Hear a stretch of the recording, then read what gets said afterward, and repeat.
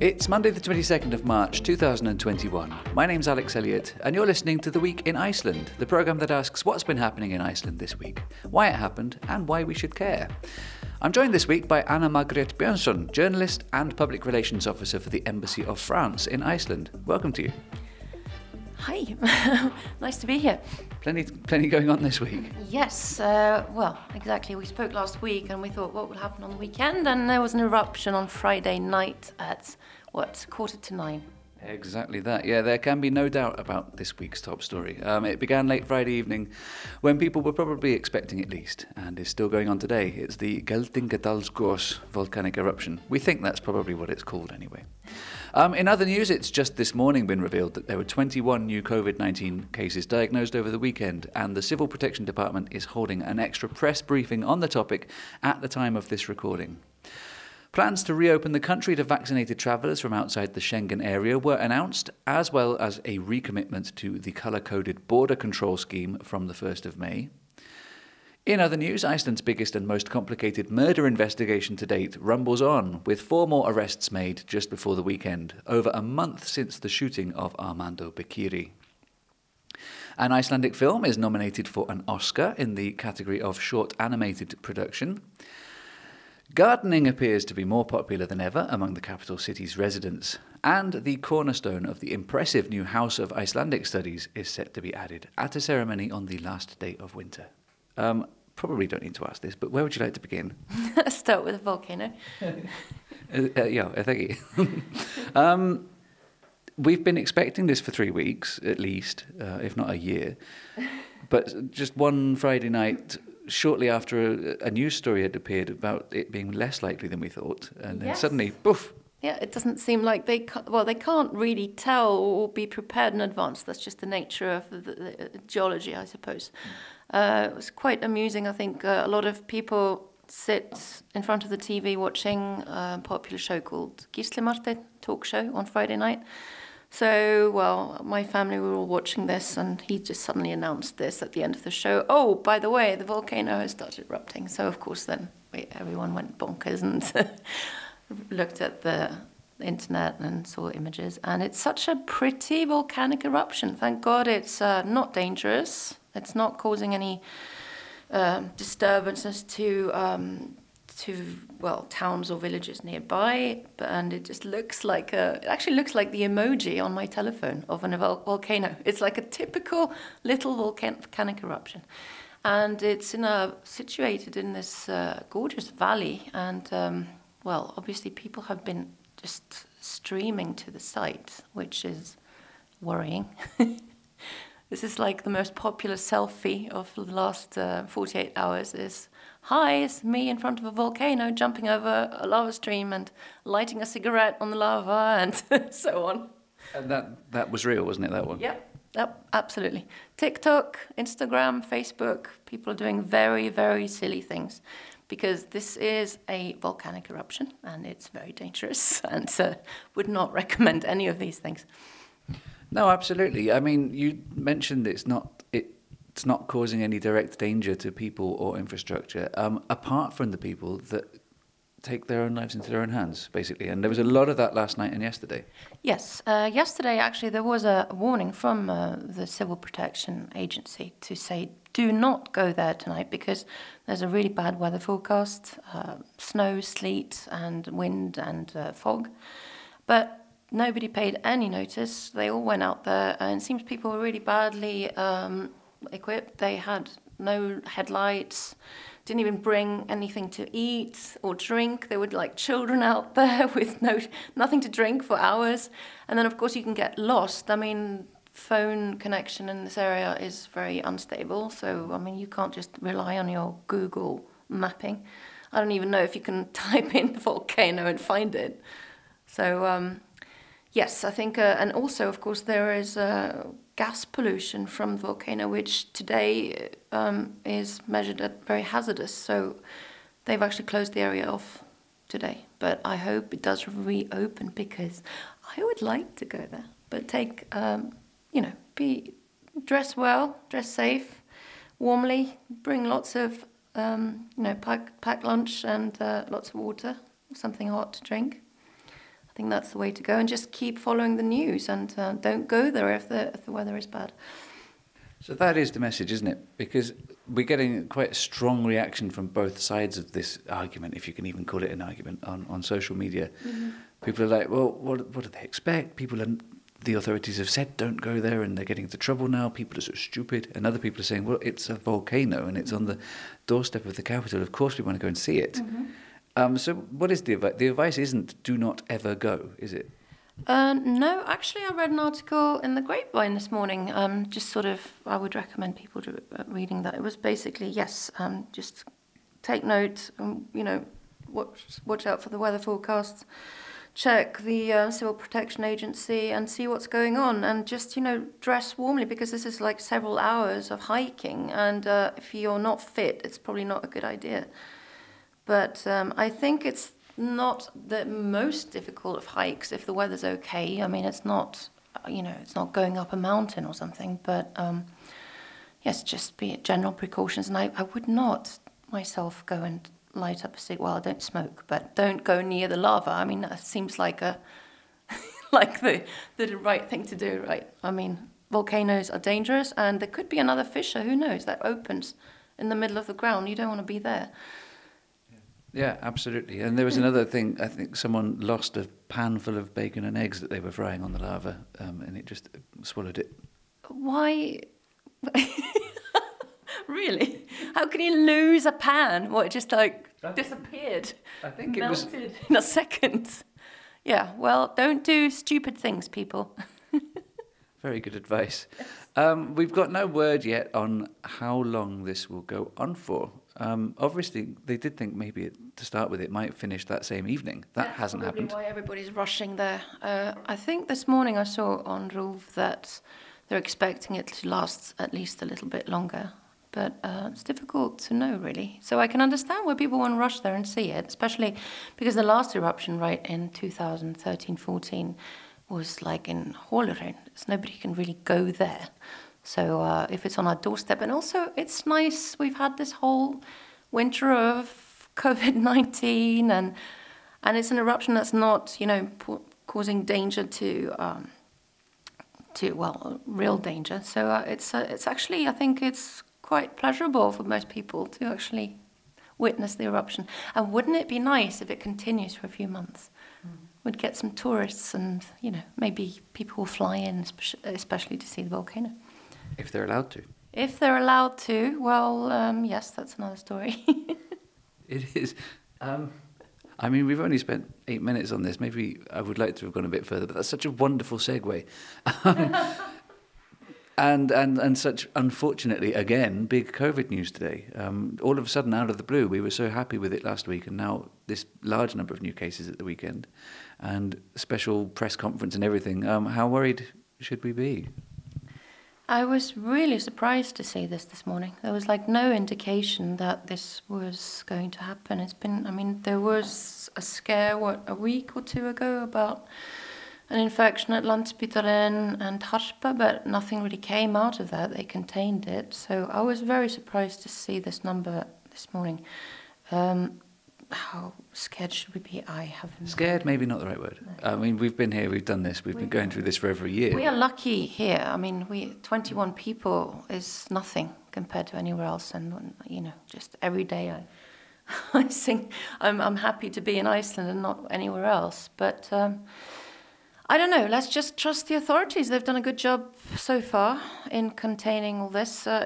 What is worrying is that we don't really know where these infections are coming from. Could it be that there are infections within the country and people are simply not getting tested because they're just sick of the whole thing? Or are these coming from the borders? I'm not sure.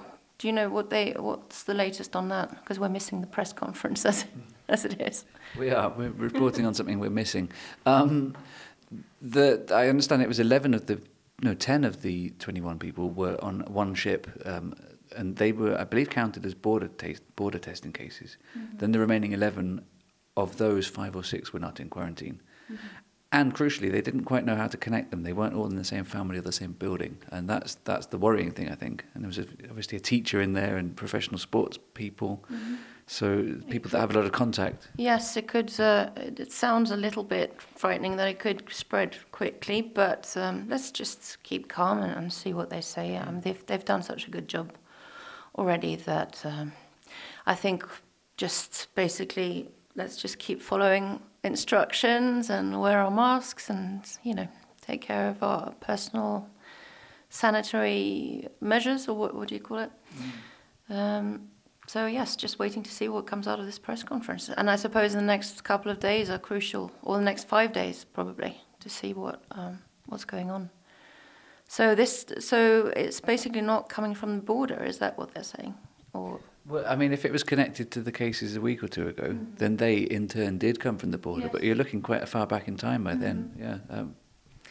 Well, it's such a strange disease, so I mean, I suppose we just have to live with this danger that it's going to come up every couple of weeks or so, and let's just hope that the vaccinations go faster than they have been doing, and so that we can all be fine by summer. And yeah, exactly that. And let's also hope perhaps that they don't see the need to impose tighter bans, tighter controls, especially before Easter when people, want to be probably enjoying themselves a bit more. Yes, it would of course be such a shame. But, well, I mean, we can always count ourselves lucky. I mean, Paris was on lockdown a couple of days ago, or still is, I think. And let's just be happy that we can still go out to a bar and to a restaurant and do whatever we want. We can even go to the gym, and so I just think we're very lucky here. Absolutely, yeah, and long may that continue. Although, as Thorolfur has said repeatedly, it doesn't take much to get a new wave started. It's been avoided so far. Hopefully, it will continue to be so. Otherwise, the gyms and the restaurants may not be. Absolutely, and I hope people are not being too relaxed. I mean, I live downtown, so I notice it quite a bit. I'm sure you do as well.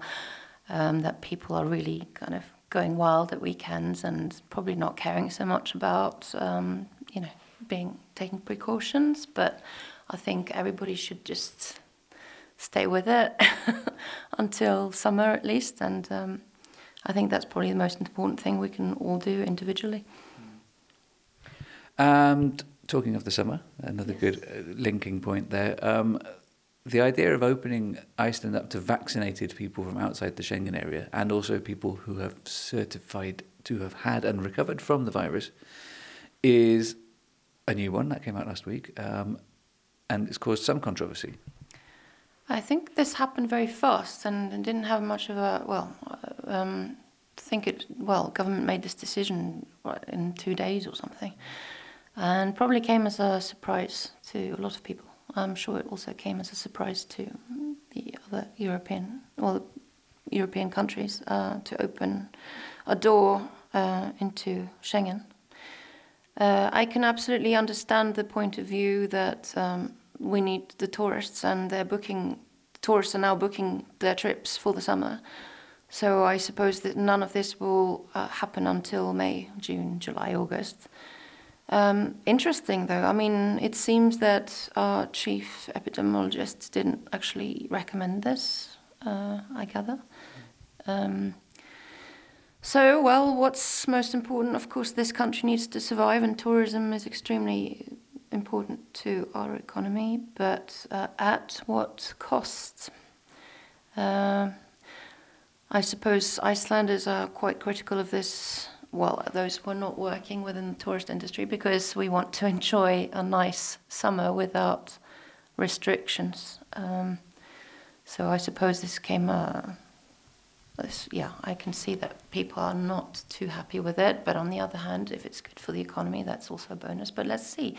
I mean, maybe these vaccination passports are absolutely safe and controlled, and hopefully there are not like forged ones around. I mean, let's hope that I'm sure people know what they're doing with this.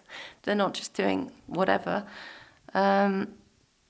The one thing I wasn't sure of was if you're vaccinated, can you still spread the virus? But Well, I suppose we have to open up one day. We can't just be afraid for years on end. But yes, interesting decision, but hopefully a very good one. But it's one of two decisions, because Iceland is already open without quarantine to vaccinated and recovered patients from within from within Europe.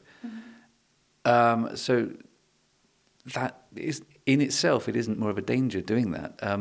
Potentially, you could say that the colour-coded system is more of a danger. That's touted from the 1st of May, when people from other green and I think also yellow countries will be allowed in without quarantine. Yes, absolutely. That's more worrying, and I don't really know why they would do that. It seems like quite a dangerous decision to make.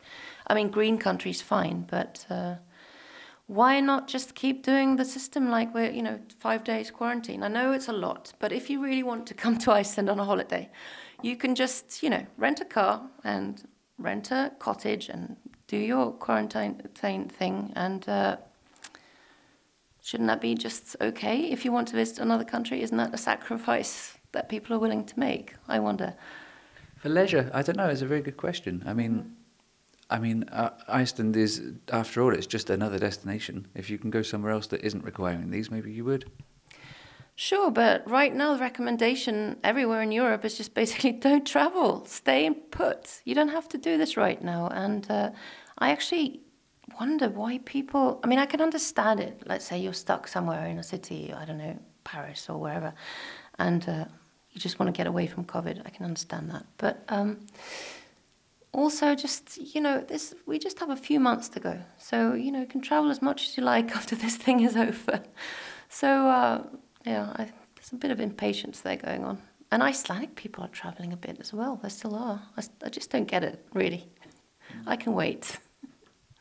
How long? I mean, yeah, you're absolutely right. And I think most people have had that very same attitude. But it's over a year now, It is over a year, but it's not far. I mean, we haven't got long to go, have we? Let's assume that most people will be vaccinated by the end of the summer. That's just a few months, right? So let's encourage patience. I was reading on BBC yesterday, though, that despite the progress of vaccination, they still think mask wearing and social distancing and things might be with us for years. Really? Yeah. Why? So that you don't get the flu, or? But I don't know. Well, obviously we know vaccination isn't perfect. We know that much. But yeah, and I think it was Qantas in Australia. They were starting to take bookings for later this year already, and they're by far the most popular routes are the direct ones, because people don't want to be stopping, which is understandable. So I don't think things are going to return to completely normal. I mean, to be quite honest, I'm really, really fed up with this anti-vaxxer, anti-mask people who seem to think that wearing a mask is the worst thing that could ever happen to anyone. So just really doesn't bother me. I mean, people who've been to Asia know that people there do this all the time because of pollution or just sanitary measures. So it's not the worst thing that can happen. I mean, I have to say that, having a young child, she hardly ever got sick at all for the whole winter. So that's a positive thing. Obviously, just diseases are not going, being passed around as much. Well, we haven't had a flu season. No, we haven't. And even just the smallest kind of colds and things just haven't really appeared. But no, I don't think that would be a nice thing, just to have a mask for years on end. Let's hope that that's not going to happen. But it's not the worst thing that can happen. Sometimes I use it to warm my face up. I know, I love them. Especially the multi-layered ones made of cloth. It's very practical in Iceland for the wind. I actually just put it on when I'm cold. And on that note, let's move on to a different topic. Where would you like to go from there? We could go to these Oscar nominations on a nice positive note. It was quite a sweet story that this song called My Hometown, Húsavík, is nominated as best song for the Oscars. It's not an Icelandic song. It's not sung by anybody Icelandic, but it's basically the song in that Will Ferrell film. Now, what was it called? Eurovision the Saga of Fire Saga, or the Story of Fire Saga. Yeah, that's right. Which was an amusing movie. I'm not a big Eurovision fan, but this song was nominated, and seeing as it's about Húsavík, which is a tiny little fishing town in north of Iceland, it's given a huge marketing thing for the town, and I think they were just crying with joy at the news. I mean, imagine you're just in a tiny village and there's this song that's about your little town. So I thought that was a very sweet little story. And part of the song is sung in Icelandic. Yes, it is. And they opened a bar in Húsavík called, it was something to do with this Eurovision project. So I think actually this is bringing a lot of tourism, well, whenever tourism does start again, to Húsavík, which is interesting. And then there were another few Oscar nominations. There was a little an animated film. What was it called? Já fólkið, Yes People. Yes People. What's it about? Is it about what we call the Yes People here in Iceland? No, I can read it. I've got the thing open in front of me. It's about the residents of an apartment block, and it follows them through the period of one day. And you get to see a glimpse into each of their lives, their sort of their foibles, their positives, their negatives, their motivations. It actually sounds quite interesting. Interesting, and so not a children's film then? No, right. More of a dark adult. Yeah, it delves into addiction and all sorts of things, I believe. Oh, right, okay. Well, that's interesting, because Iceland's not big on animations, really. I mean, there have been a few, but I think it would be nice to see more. Yeah, and it looks really well made, like from the quality of it, the characterization of the people. It does make you want to watch it, in my opinion. Yes, it looks really nice. It's not. It looks like a little bit of a different style, so that'd be interesting to see. I hadn't actually heard of it at all until I heard about this nomination. Same here. Yeah, and there was something else, wasn't there? Like the team behind Tenet, that film by what's his name? The one. That they were nominated for some technical stuff in the Tenet movie. So there were a lot of Icelanders or Iceland connections with the Oscars, which was interesting, which is making everyone happy. It's always nice to have happy news like this and Volcano and so on. And it came up on the same day as Hildur Guðnadóttir won the Grammy for Joker, which is like getting on for 2 years after the film was released. I didn't understand that. I thought she'd won it already. She had a Golden Globe and an Oscar and a BAFTA. Because she won everything last year, so I was a bit surprised. But hey, go. She had a Grammy last year as well, but that was for Chernobyl. Well, yeah, that was my misunderstanding. But that's amazing. She's just like winning every award possible, and rightly so. Her music is absolutely amazing, amazing talent. I watched the film for her music, and it was not a disappointment. You mean the Joker? Yeah, a wonderful movie, and the music actually adds like half to it, I think. Mm-hmm. So, yes, okay. Should we go and do something else before we run out of time? Where are we? Ooh, like greenhouses. The greenhouse, the gardening, or the House of Icelandic? Well, I don't know much about the House of Icelandic, except my boyfriend has been kind of annoyed about it for years, because he's always at the university and he says, when are they going to build this? It's been like the whole of Icelandic. Yes, the whole of Icelandic. It's a gaping hole, and they never actually got around to constructing it. So this is really good news. And hey, we need a house for Icelandic, and just basically it's going to house the manuscripts, ones we got back from the Danes. We haven't received all of them yet. I wonder if we ever will. But so apparently, you were telling me this morning, there's a whole basement with high security and God knows what, because these are like super valuable manuscripts dating from, 10th, 11th century? Yeah, pretty old. Yeah, apparently the vault, I suppose would be the best way to call it, or the basement, is going to be, it's natural disaster proof and terrorism proof as much as possible. And the whole building itself is quite complicated. Terrorism proof, that's interesting. We don't have many terrorists here in Iceland. No, but I mean, the building will hopefully be there for, 100 years or more. And maybe, who knows? Yeah, exactly. That's good news. And Icelandic needs a bit of a helping hand as well. We don't want to lose our language within the next 100 years. Really interesting sort of dichotomy there. The basement housing the manuscripts and preserving the past, and then the floors above preserving the future in a way, because it's going to be the centre point for studies. The Árni Magnússon Institute and the University of Iceland are going to share the space, and they're going to be, it's like the future and the past in one building. Yes, absolutely. I think that's wonderful. And we do, absolutely. I mean, I can just see how Icelandic is, well, I mean, it's obviously changing, but hopefully not dying out. I don't believe it will ever do that. But I can just see how even, I've got teenagers, and I can see how the language is evolving. And obviously, teenagers are using a lot of English, even like little kids. Even my 9-year-old is using a lot of slang. So I think we do have to watch out because we're not a lot of us speaking Icelandic. So No.